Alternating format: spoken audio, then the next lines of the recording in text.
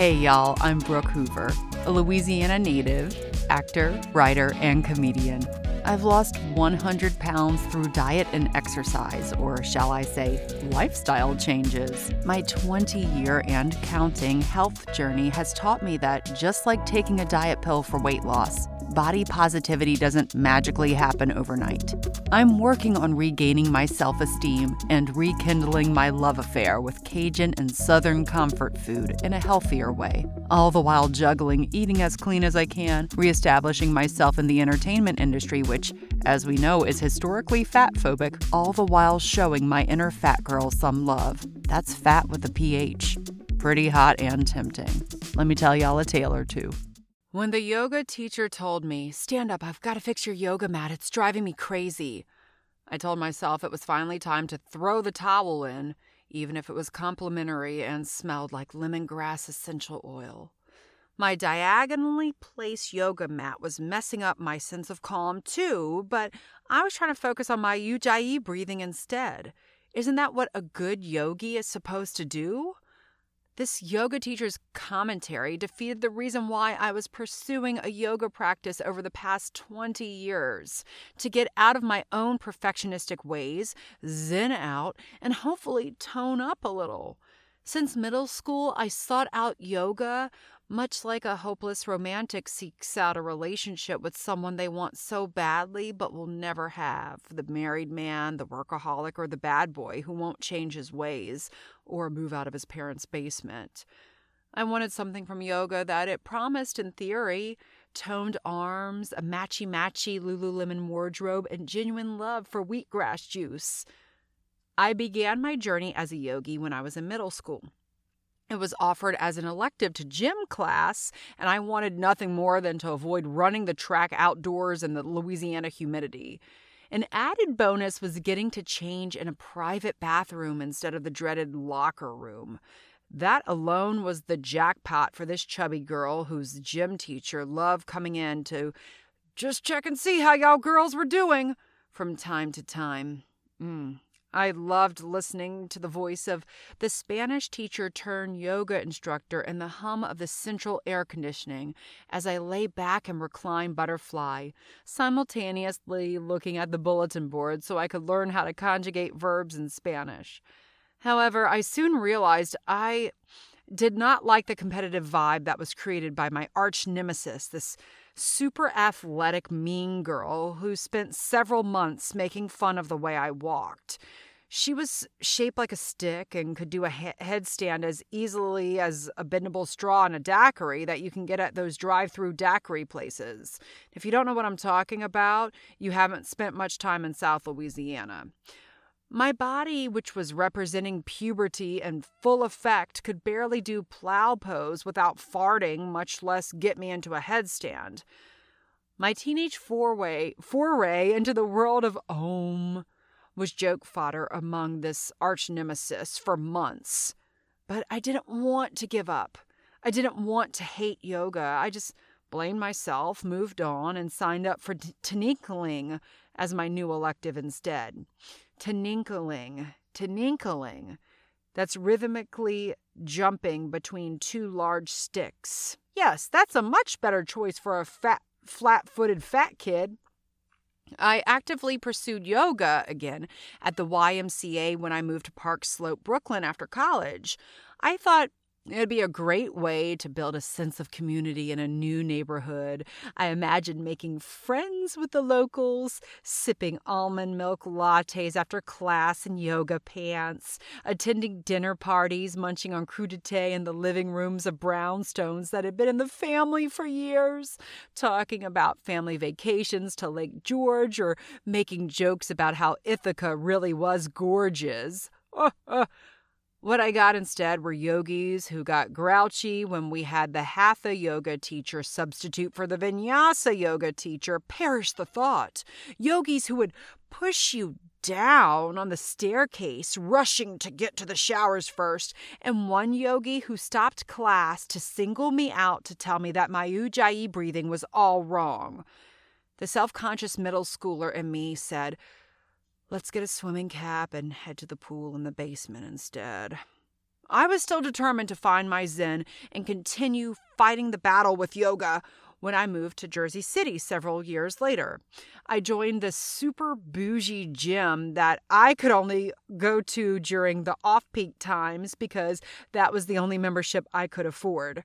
They had multiple yoga classes a day, and I thought to myself, this is it. If this doesn't make me stick to yoga, I don't know what else will.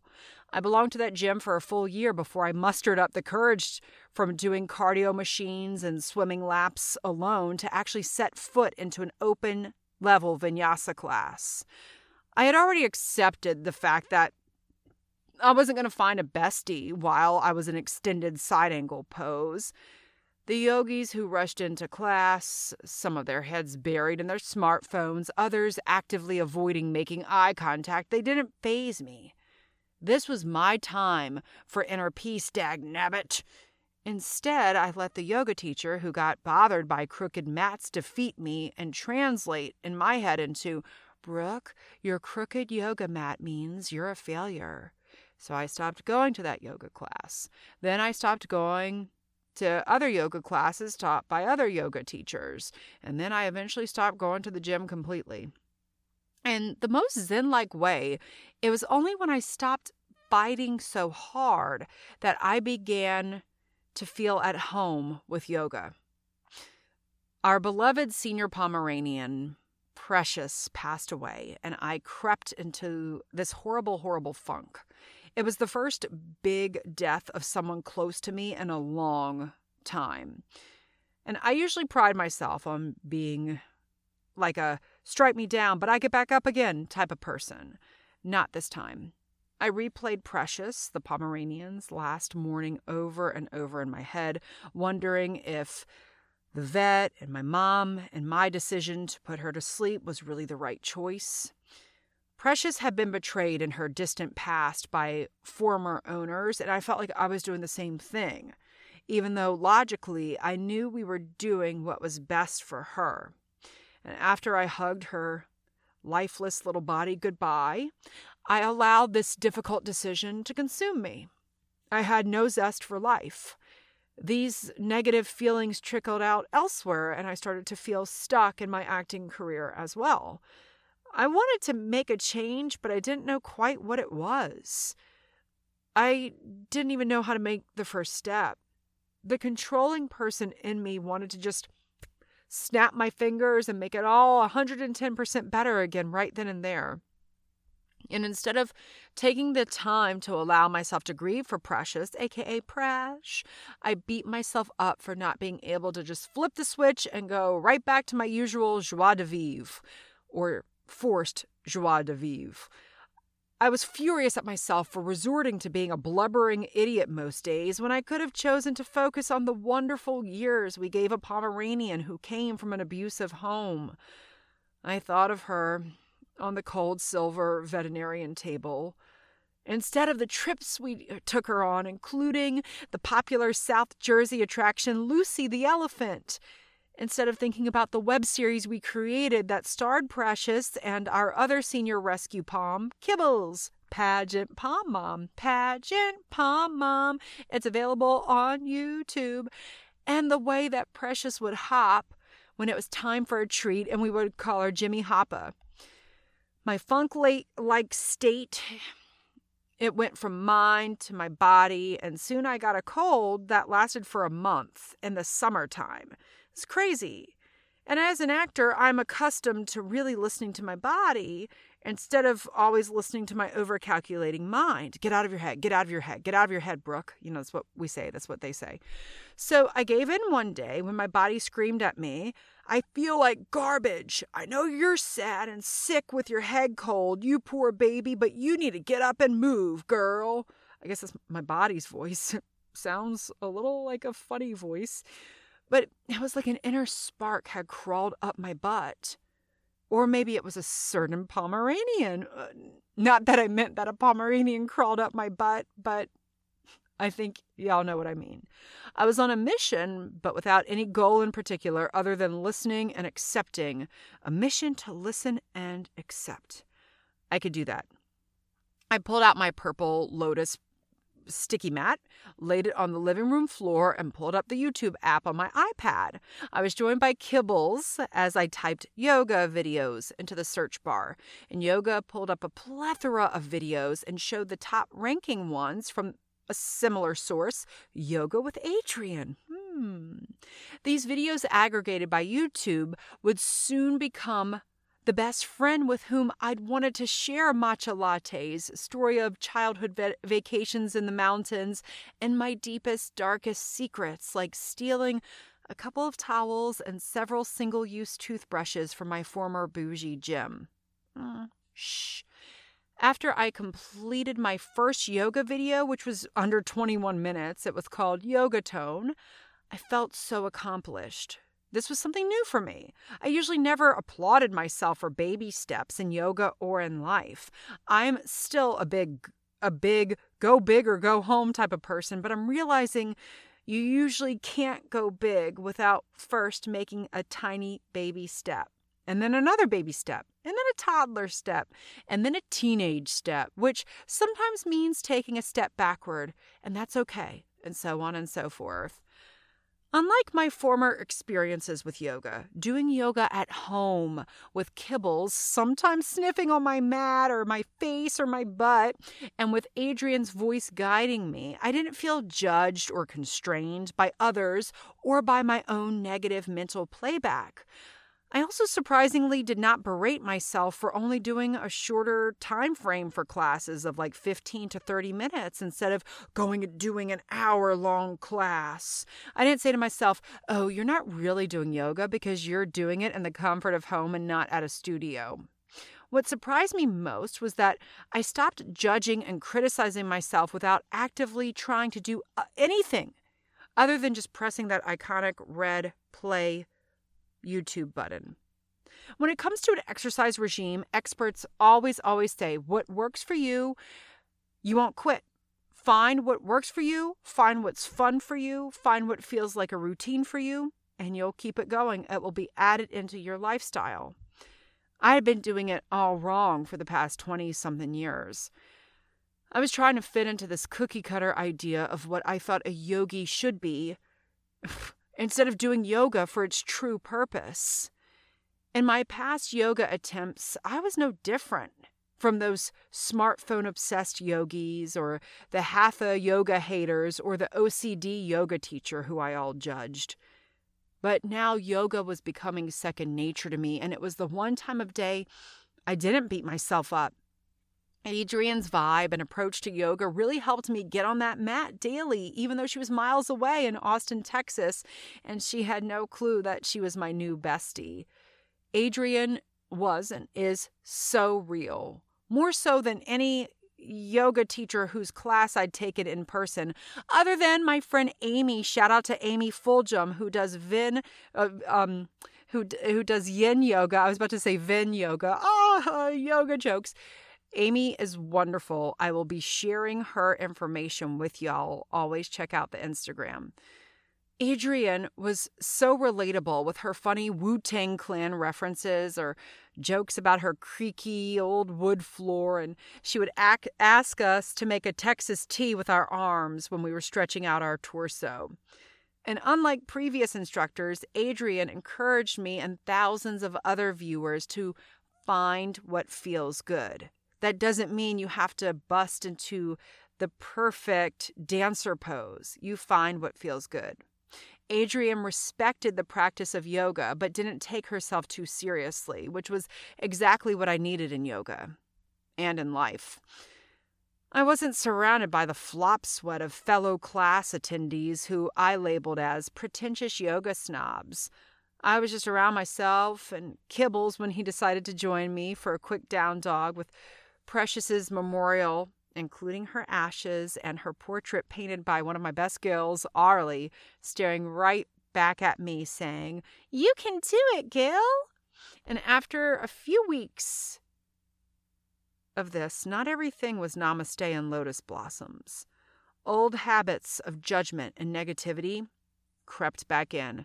My right foot in its severely fallen flat arch made any right-legged posture incredibly tough and frustrating.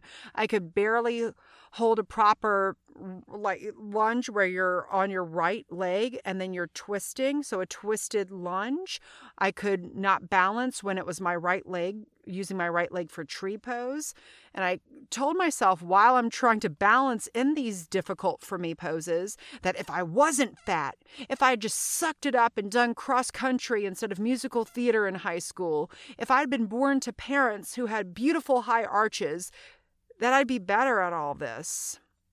My controlling thoughts and negative playback came out in full force, but I wouldn't let them make me stop doing yoga yet again. I had finally found something that was working, and I wasn't going to walk away from it on my flat feet. Adriene assured me, well, me and thousands of others on her YouTube channel, that it was totally cool if we weren't where we expected ourselves to be. While in a class or at a yoga studio or at a gym with actual people, I would have judged myself and used my unhealthy competitive spirit to force my left leg into my crotch and stand on my right leg, even if it sacrificed all of the pose's integrity. While safe at home, I stood there focusing on lifting through my right arch, my left toes still on the ground, just trying to say to myself, it's okay. It's okay. You're not perfect. There's no such thing as perfection, especially in yoga.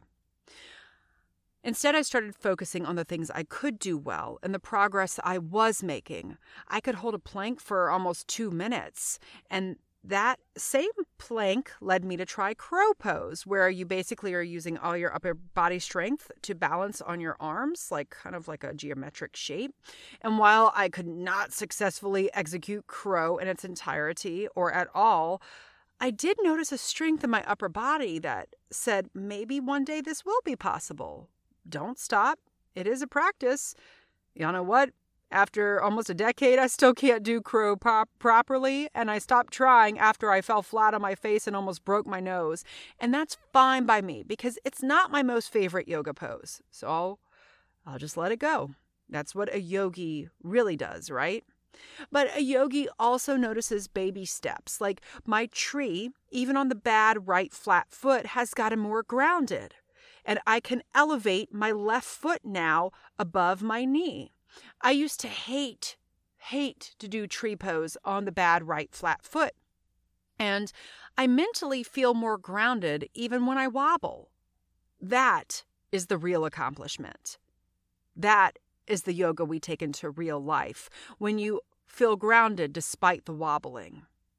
And this practice became like a healthy addiction because I wanted to show myself that not only could I do it once, but I could show up for my yoga practice and myself almost every day, even if I couldn't do it perfectly. Even after that little detour of negativity, I stopped my negative playback of all my failed yoga attempts in the past right in its tracks. I kept going, and I focused on just being in the present moment. And those same lessons began to translate into my everyday life. I realized that my acting career, instead of feeling stuck and focusing on all the things I had not yet done, the accomplishments I had not yet made, I patted myself on the back, and I did so easily thanks to the newfound upper body limberness from yoga, for what I'd accomplished thus far. I started celebrating Precious's life instead of focusing on her last moments and questioning if we failed her somehow. I felt that I was now emotionally ready to adopt another rescue dog, and Kibbles was more than ready for a companion because my down dog wasn't the same as a real fluffy four-legged friend. So we adopted Annie, a circa, at the time, 7-year-old Pomeranian who had been used as a puppy producer, caged in a puppy mill her whole life. And thankfully, Positively Palms Rescue, now Peace, Love, and Palms, rescued her, and through them, she got her first taste of human kindness. But when we adopted her, she still had a long way to go on her road to rehabilitation, confidence, and trust. Life, you funny guy. Isn't that a metaphor for my own journey? For our own journeys? Annie feels most comfortable sitting on the couch in the living room watching me say cuss words while I practice inverted twists and balances. My least favorite twist was and still is the side lunge, the lunge on my right foot where I have to twist. It's also a great detox pose, so it's crucial. I love to detox the demons. If I had avoided that pose, if I had given up, I would have never seen Annie give me that infamous Pomeranian smile for the first time. She must have liked it when I was giving a frustrated look, or maybe I farted a little bit and it made her laugh. It was as if she was saying to me, I'm scared, I'm scarred, but I'm happy right here where I am right now. That's her voice. And I thought, I am too, Annie. I am too, girl. Annie and I have developed a bond over her simply being with me while I do my yoga practice. And that was 6 years ago, y'all. I don't know if this bond is because the shapes that I make sometimes remind her of her furry friends, or if she knows it's because we're both on a journey, that the journey won't ever end. It will be constant, and I'm okay with that. Adriene, Yoga with Adriene, says that's why we call it a yoga practice. So, y'all, we adopted Annie 6 years ago to the day that this podcast launches. Hence, this episode, it's in honor of Annie and all of our furry friends out there who teach us life lessons. And Annie and I, all of us, we're both still learning, improving, fighting fear, but we're moving forward and being easy on ourselves along the way, trying to.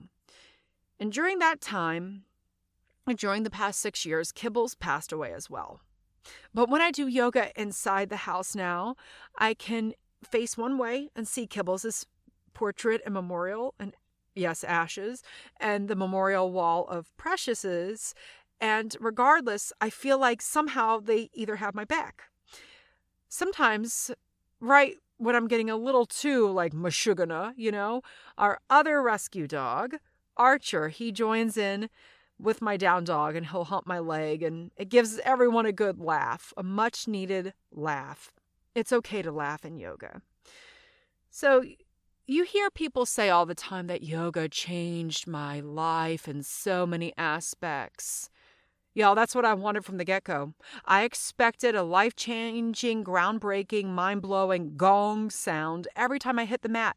I wanted a new body, a Lululemon-clad squad, and perfect zen. But it wasn't until I let go of this idyllic yoga lifestyle that I actually started getting benefits from the practice. This acceptance of letting life just be. That's what I was missing in all my other yoga attempts over the past 2 decades. And now I've added other yoga YouTube teachers to my repertoire, including but not limited to Yoga with Marina, Yoga with Travis Elliott, and Boho Beautiful. And as my body is getting stronger, I want to challenge myself, and I wanted to channel my energy to branch out to other yoga teachers, but I always come back to my beloved Yoga with Adriene videos and her dog, Benji. So I love that her dog also practices with her, because Annie and Archer always practice with me. By giving up control of having to have this flawless, flexible body and a perfect yoga practice, by giving up this notion that I need to wear $200 designer yoga athletic wear, and I can instead wear my ratty shorts, t-shirt, and no bra, I can laugh when I fall, fart, and make a fool of myself and realize true zen. Being a true yogi is being thankful each day that I am lucky enough to practice in a home surrounded by love and a lot of dog hair. Thanks so much for listening, y'all. It is my hope to inspire, uplift, and entertain you with this Who's Dat Fat Girl podcast. So, if you're hungry for more, you can book me to speak or perform my solo show that inspired this podcast, Fat Girl Costumes, written by yours truly and directed by Brian Lady at your virtual or in-person event. Please visit brookehoover.com/fluffybuttproductions or email me at contactbrookhoover@gmail.com for more info. And let's follow each other on Instagram. I'm at Brooke Hoover, and the O's in my name are not the letter O, they're zeros.